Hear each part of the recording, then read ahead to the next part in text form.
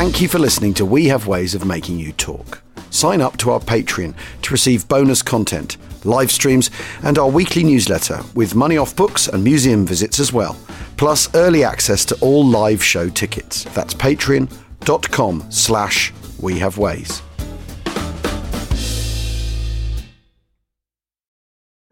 This episode is brought to you by Amazon Prime. You know Amazon Prime is not just a shipping subscription, right? It's got everything, including streaming TV and movies on Prime Video. And of course, Prime's fast, free shipping. Go from watching your favorite shows to getting your favorite things. Whatever you're into, it's on Prime. Visit amazon.com/prime to get more out of whatever you're into. Hi, I'm Daniel, founder of Pretty Litter. Cats and cat owners deserve better than any old-fashioned litter. That's why I teamed up with scientists and veterinarians to create Pretty Litter. Its innovative crystal formula has superior odor control and weighs up to 80% less than clay litter. Pretty Litter even monitors health by changing colors to help detect early signs of potential illness. It's the world's smartest kitty litter. Go to prettylitter.com and use code SPOTIFY for 20% off your first order and a free cat toy. Terms and conditions apply. See site for details. This episode is brought to you by Amazon Prime. You know Amazon Prime is not just a shipping subscription, right? It's got everything, including streaming TV and movies on Prime Video. And of course, Prime's fast, free shipping. Go from watching your favorite shows to getting your favorite things. Whatever you're into, it's on Prime. Visit amazon.com/prime to get more out of whatever you're into. This episode is brought to you by Etsy. Looking to instantly upgrade your Mother's Day gift from typical to meaningful? Shop Etsy. Now until May 12th, get up to 30% off personalized jewelry, style, decor, and so many other items Mom will love. And if you want her to know you put a ton of thought into her present, use Gift Mode. Gift Mode on Etsy takes the stress out of gifting so you can easily find well-crafted, original, and affordable pieces from small shops. Just tap or click Gift Mode on your Etsy app or Etsy.com. Then answer a few short questions about Mom, and Gift Mode instantly gives you curated ideas based on hundreds of personas. Need something original and affordable for Mother's Day? Etsy has it. Shop until May 12th for up to 30% off gifts for Mom. Terms apply. If you're struggling to lose weight, you've probably heard about weight loss medications like Wegovy or Zepbound, and you might be wondering if they're right for you. Meet PlushCare, a leading telehealth provider with doctors who are there for you day and night to partner with you in your weight loss journey.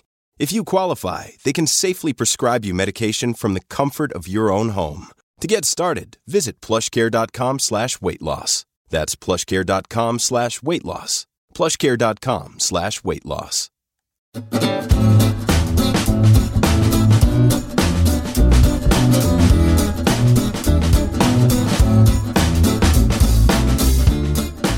We Have Ways of Making You Talk presents One Man's Window, an illustrated account of 10 weeks of war, Malta, April 13th to June 21st, 1942, by Dennis Barnum. Chapter 12, The Royal Malta Artillery. It is the early evening of Monday, May the 11th, and I've just had a complete day off. I've just walked back through the countryside and through the town. I've arrived at the palace entrance, and I'm filled with an ecstatic desire to work, to paint, for the loveliness of things possesses me. When I woke up this morning, the sheets were all screwed up after a night of restless tossing. Then suddenly I remembered that the CO had ordered me to take a day off to get my tummy in order. I could hardly believe it. I didn't have to get up, so I lay back among the blankets, quite unable to realise that I had a whole day to myself. I lay there for hours. Just let the day happen. I'm too tired to paint, to study, to plan anything special. Just let it happen. At lunchtime, I roused myself, and still clad in dishevelled grey pyjamas, got up and ate some food. I washed and shaved carefully, donned my best khaki uniform of shorts, poplin shirt and tunic, deciding as an afterthought to wear a tie for the first time in Malta. Then, with my friendly blue hat at a jaunty angle on my head, I set out. Babyface and Sergeant Harris, who, not required for flying, were on their way over to Tafa to see the dreaded Hugh in hospital, accompanied me through the narrow streets of Naxar and out onto the road that drops down into the valley towards Birkirkara, Hamrun and Valletta. The white surface of the road was throwing up so much heat that when a small telephone repair lorry stopped alongside and offered us a lift, I quickly forgot my best uniform and climbed into the back with the others. Sitting on some ladders, I looked at the two Maltese workmen that were there. Their clothes hung loosely about them. They had red faces, sunburnt feet, and they seemed to be covered all over with a strange white powder. When the lorry started up and whirled onwards faster and faster along the craggy road, I found out why. The white dust rose up behind us in such dense clouds that we were soon as hotly powdered as the Maltese. We hardly saw Birkirkara because of the dust, but by shouting loudly we got the lorry to stop by the arches of the aqueduct just this side of Hamrun. We thanked our Maltese benefactors and watched the white dust cloud roll off down the road towards Valletta. Babyface and Harris's road towards Medina and the hospital went off at right angles, giving them a message for the dreaded Hugh to the effect that I might, but I hoped that I would not, be joining him in hospital with a dog. I banged the dust out of my uniform and, deciding that Valletta might be somewhat unhealthy, having been visited by 300 or 400 bombers yesterday, walked back the way we had come. I not only felt very smart as I walked, but happy. I was alone with the rest of my afternoon stretching out joyously ahead of me. Carrying my inevitable blue canvas bag containing writing things, sketchbook and Diana's photograph, I grew frightfully hot as I strode along. The sun scorched down, the air was like fire as I breathed. On reaching Birkirkara once again, and on looking around for a cafe, I was astonished that there were hardly any shops at all. There were ruins, of course, heaps of rubble, with the tall adjoining buildings brutally cracked or opened up so that bedrooms and bathrooms in yellow, violet and pink were poised above me in the blue sky. Business seemed to be carried on in the front rooms of the houses that were left. After passing a long queue that edged slowly into a room where a fat man was weighing out meagre rations on a pair of skeleton iron scales, I stopped at the next house. Its wares, displayed at the roadside, tempted me to go in. The wizened old lady dressed in black, who explained the Maltese lace trade to me, was so delightful with her wrinkled, toothless face that I imagined many such ladies all over the island, sitting in their darkened rooms or perhaps outside their front doors in dazzling white sunlight, all working busily with ancestral skill. I was shown some beautiful things, sweeping cobweb folds of lace with Maltese crosses worked intricately into the limitless patterns. After buying some of this work for Diana, I was still feeling frightfully hot. The old lady directed me towards a cafe, and when I arrived there I was delighted to recognise the quality of the Maltese lace festooned across its windows. The bell shook on the door as I stepped inside. I would have liked an ice or a hot cup of coffee, but I settled for the only drink available, goat's milk flavoured with almond. Standing at the counter, I took a sip, and on finding it delicious, finished a glass. Sitting down at one of the round tables, I ordered another. The proprietor, in black striped trousers and a white shirt, having brought it for me, sat down astride a chair, and leaning forward on the back of it, introduced himself as Joe. "Ah, yesterday we all enjoyed," he stated in his broken English. "None of the Maltese went to the shelters," he continued. "They stand in the streets to watch it all. That Italian bomber. How nice she fall in flames at the very end. Good shooting by the gunners, wasn't it?" "Wonderful shooting by the gunners," exclaimed a chorus of Maltese sitting at other tables. "They got him plump in the middle. Woof!" they expostulated, mimicking the falling bomber with their hands. Now I liked Joe, and I liked his Maltese customers. They were very justly proud of the achievements of the Royal Malta Artillery, especially after the fantastic barrage yesterday, the heaviest concentration of ack there has yet been in this war. But I felt proud of our squadron's achievements, so I had to correct the error. "The Italian bomber was shot down by my CO, I told them. In fact, pilots from our squadron destroyed the whole Italian formation. I paused, wondering if I should clinch the point by explaining what a nice piece of deflection shooting our CO had made, but instead I veered from the subject a little. "In the first raid," I asked, "did you see the Spitfire have its tail blown off and the pilot come down by parachute?" "He was Sergeant Dixon, another of our fellows." "Ah, he was exciting." Joe leaned forward with zest, his dark eyes glittering in his egg-shaped face, a face with a blue-black chin, a tint that was carried up either side to his curly hair, a face that would have to be shaved twice or 3 times a day to keep it in that condition. His next statement took me by surprise. "And it was the Royal Malta Artillery, Joseph Azzopardi, a gunner in the Royal Malta Artillery, who rescued him from the sea." A spontaneous cry of delight from all the Maltese in the cafe. "Touché," I confessed. "We're a team." Joe brought another round of goat's milk and drinks for the others who had gathered round us. I pressed him to tell us more about the rescue. "Well," he said, "all the guns were firing, all the sea was splashing with pieces from the sky, all the people were cheering when someone called out, 'Fighter coming down,' and there he was, parachutist. He go into the sea about a mile away, so Joseph and Tony push out in the boat. David Angus and Joseph Camenzuli of Lower Valletta take another boat in case the first one sinks. There were lots and lots of people, 1,000 watching, perhaps more, and when they see the pilot isn't hurt, they all cheer. Carmel Palmier brings down whiskey from his bar as they put the pilot, all laughing, on a door from a broken house as a stretcher." Wonderful day, with lots and lots of bombers shot down. It is a fine victory, and perhaps the Germans do not come back again. Intrigued by Joe, I stayed talking with him for an hour or more. He told me how before the war there had been delightful hotels at St. Paul's Bay and other resorts round the coast, how lanterns lit the terraced dance floors high above the sea, and how, late into the night, orchestras played. He described his own big cafe in Valletta, how when it had been destroyed by bombing he started a new one in Hamrum. Apparently that too had been wrecked, and he pointed out details of how he had built his present cafe from a small disused garage. With a shrug of his shoulders, he apologised for the scarcity of food and drinks. After our talk, I settled at the table to write to Diana, but I was in such agony for the bites of the colossal flies that buzzed around us that, despite Joe's assurance that I would get used to them in time, I could stand it no longer. Laughing uproariously at my inglorious departure, we all shook hands before I set off up the road again. I hadn't gone far when I noticed a flustered old gentleman in another front room shop. He told me in apology that he had just moved in and was trying to sort the stuffs that he'd managed to rescue from yesterday's bombing. I don't know if this news stimulated the Custer in me, or whether it was the sudden picture of Diana that floated into my mind. Diana tall and stately in an evening dress, her head with its fair shining curls lifted proudly on her long slender neck. But I determined to buy something. Perhaps I remembered that good materials are impossible to get in England now, but visualising an evening dress, I searched among the rolls of material. As I lifted a roll of heavy Chinese silk, it moved across the light, a wave of opalescence sweeping across its surface like a rainbow. I stood with beating heart as he measured it out. There was enough for a full evening dress with a little over. Happily laden with parcels, yet armed with a resolution to buy no more, I continued my walk up the road. But I was not happy for long. A window filled with paintings caught my eye. Thus I met the Maltese artist, who has become famous throughout the island for his painting of the dive bombing of HMS Illustrious. I was jealous of him, not of his success, but of his opportunities. He must have had considerable success, for he owned his own gallery in the fashionable Strada Reale before the war.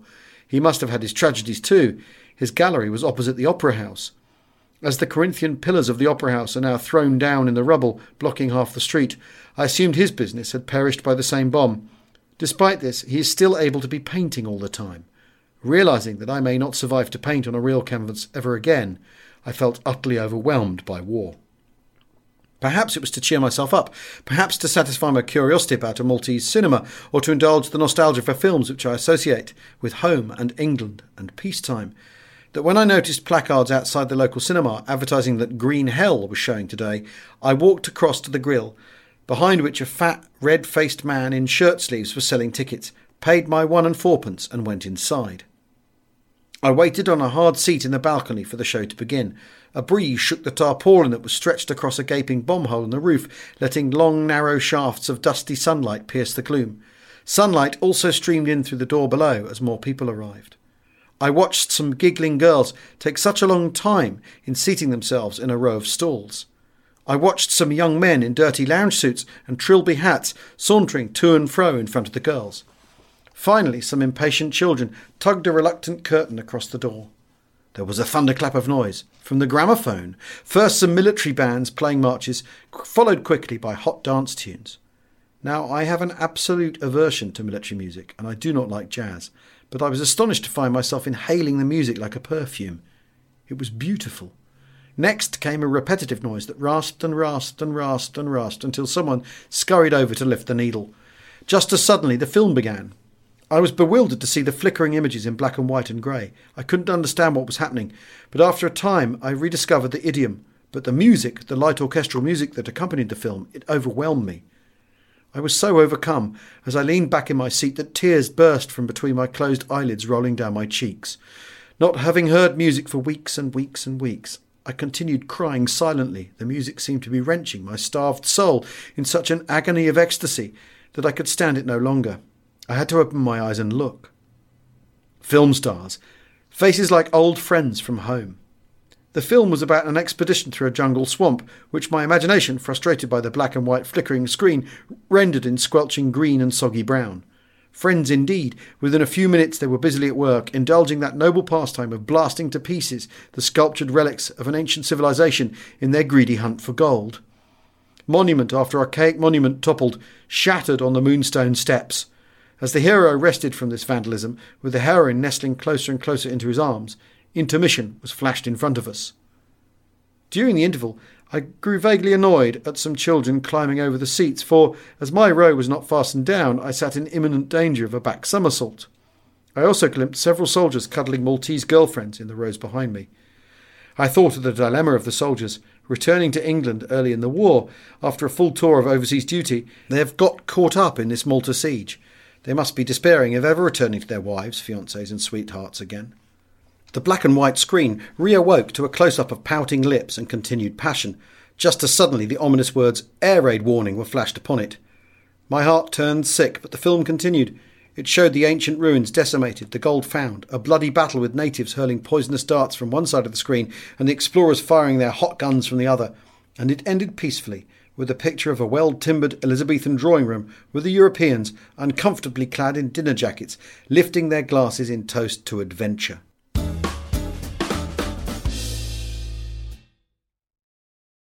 The Hargan women seemed to have it all. We were blessed. My mom was amazing. But detectives would soon discover inside the house there were the bodies of 2 women. A story of betrayal you would struggle to believe if it wasn't true. I am just praying to God, this is a sick joke. From 48 Hours, this is Blood is Thicker, the Hargan family killings. Listen to Blood is Thicker, the Hargan family killings, wherever you get your podcasts.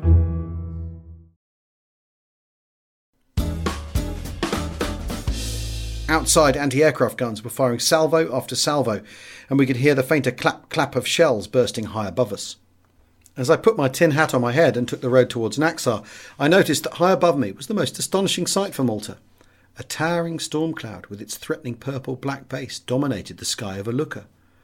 As I looked, 2 109s, then 4 more, were silhouetted for a moment thousands of feet above me before passing into the side of the white vapour. I had barely gone another 20 yards when a formation of Ju-88s slid through a gap behind me. They dived through a sudden barrage and were disappearing into the gloom when there was a roar of engines low over the housetops. 6 Spitfires were turning in behind them. I was staring southwards, trying to see what was happening in between the houses, when I became aware that someone was standing close beside me. I turned and looked down. Happy eyes glittered back at me from a lined, intelligent, middle-aged face. The man wore khaki uniform with corporal stripes, but his feet were bare in the dust.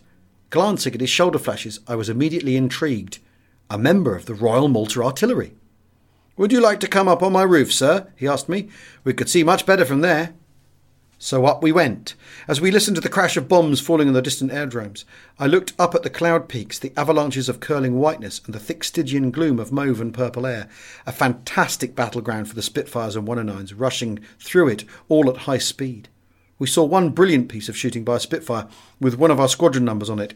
A 109, which had just dived on a bunch of Spitfires, pulled up sharply when, much to my astonishment, for they were flying much more slowly, a Spitfire pulled up after it. The Spit hung there poised in the gloom at a violent angle, and with one burst of cannon it smote the German. The enemy fighter flicked over onto its back, and, belching smoke blacker even than the thunderclouds, it started coming down in an inverted attitude. I then witnessed a sight which I feared for a long time might happen. Obviously anxious to claim it as their victory, 2 Takali Spitfires raced from opposite directions onto the tail of the falling German.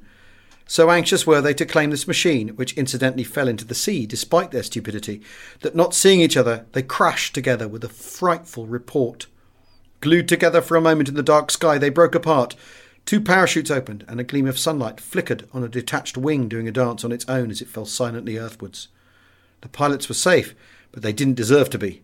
So much for Takali and their claims. Leaving friendly and enemy fighters stalking each other, perhaps more warily in the gloom, the corporal led me down the spiral staircase to the upstairs landing, down a straight flight of stairs into a whitewashed hall dominated by a large aspidistra in a brown pot, then into his kitchen where he brewed tea. We talked, and after the best cup of tea I had yet tasted in Malta, he illustrated his domestic life by showing me his garden. He showed me his grapes tree, his plums tree, his lemons tree, his orange tree, and his tangerines tree too. "My plums tree isn't so good," he told me. He had the garden wall on top of him. In explanation, he climbed up onto the long heap of white rocks and pointed out 7 huge craters in the field beyond. He showed me the chicken house where his brown and white chickens strutted with indignation at the rubble that filled their pen. He showed me his water supply and described how the rainwater falling on the flat roof of his house in the winter was guided to the reservoir beneath the flagstones of a little courtyard for use in the summertime. I was sampling an icy draught of this sparkling water when I realised how late it was getting. Next, when he was showing me the rich abundance of his flowers growing in the front garden, I told him, most reluctantly, that I would have to go. "A minute more," he said, rushing away behind the square house. As I waited amongst the palm trees, I thought of his way of life and of the gallant way in which the Royal Malta Artillery are defending it, but he wasn't long. Running back, he pressed into my hands 3 large bunches of heavily perfumed arum lilies. "For your room," he said, and being members of the same team, we smiled at each other with understanding. With complete happiness, I continued my walk towards Naxar. I looked into the brilliant eye of the sun hanging low in the sky between 2 mountains of flattened violet cloud, their edges fringed with silver. I looked across the central plain, all golden with light, stretching away towards the shadowed hills near Medina. I was thinking of the beauty of the island and of the corporal's home, when I noticed that on a small knoll, over which I would soon have to pass, was one of those windmill stumps or lookout towers with a large rectangular building at its base, similar to the one at Lucca. Considering it would make a splendid studio, I began to imagine myself as an artist working in Malta in peacetime. I wouldn't have to sell many pictures to pay the rent of £20 a year.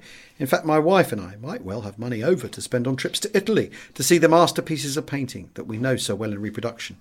Looking up at the windows high above the road, I imagined a large studio music room with delicately tinted walls and gorgeously coloured carpets on the floor as a setting for Diana playing her grand piano, myself painting at a huge easel. I imagined pictures that I had already finished, large oil paintings thick with brilliant colour decorating the walls. Diana could have happy Maltese servants to keep the house spotlessly clean. We could have our own ice-cold water supply under our own flagstone courtyard, while in the garden we could grow our own vines and oranges. As I walked on, I wondered about the pictures I would be painting in this joyous life. For painting all the time, my pictures would quickly improve. I wondered what kind of style they would have, and this made me think of the great masters of the past and what they might make of the Malta life if they were here. I was passing a cornfield still vibrant with heat, and I visualised Vincent van Gogh striding towards me with his flaming red hair and intense eyes. Peter Bruegel would love it too, particularly the peasants, whom he would depict with penetrating caricature. As I thought of Bruegel, I was astonished to see a flock of goats being driven down the road towards me. It was like a vivid Bruegel painting. Bruegel, painting an allegory, might also have something to say about the torture of war in Malta, about the cumulative strain of action, about the strange madness of the bomb-happy ones. He might even paint the horrors of crushed bodies and torn limbs in another triumph of death. As I walked, I shook my head, dispelling with an effort the image from my mind.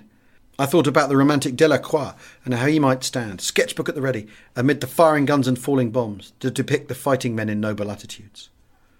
The pride of war is so stupid that I cast away the Delacroix images. It seemed to me that I have more sympathy with Goya, for as I reached the foot of the hill up to Naxar, I felt his presence in the evening shadows, standing quite alone. As I entered the narrow streets a few minutes ago, at the end of my slow walk home, the sun had dropped behind the western hills, the clouds were floating serenely, while the houses were bathed in pale light, all luminous in their tender shadowing. I looked in through several of the open front doors and thought how Rembrandt would have loved the orange candlelight and the women sewing behind stout tables. Approaching the palace, I was once again struck by the young girls' faces, of the delicacy of their modelling, of the simplicity yet subtlety of contour. If I love the riot of Malta colouring, still more do I love the quietude of evening moments. Botticelli is my closest friend.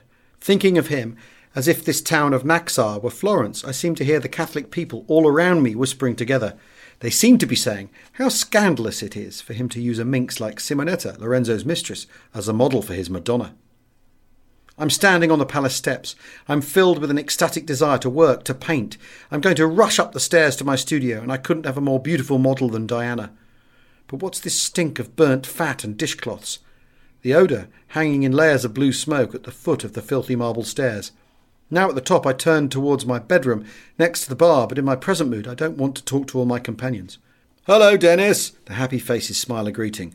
"Did you hear what happened to the Itai who bailed out of the burning bomber last night?" I shake my head. I don't want to know.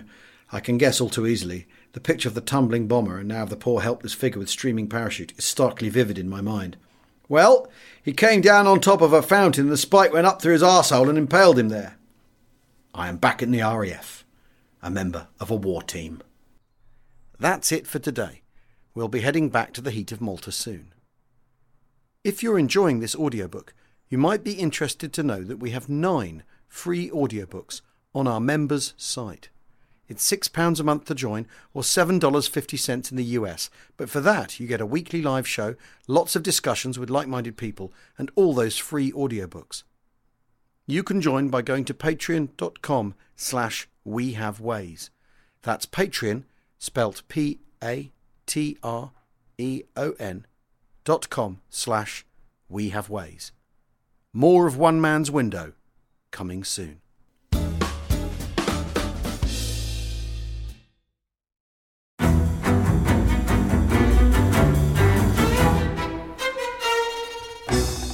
I'm Anthony Scaramucci, former White House Director of Communications and Wall Street financier. And I'm Katty Kay, US Special Correspondent for BBC Studios. I've been covering American politics for almost 3 decades. Welcome to The Rest is Politics US, brought to you by Goalhanger.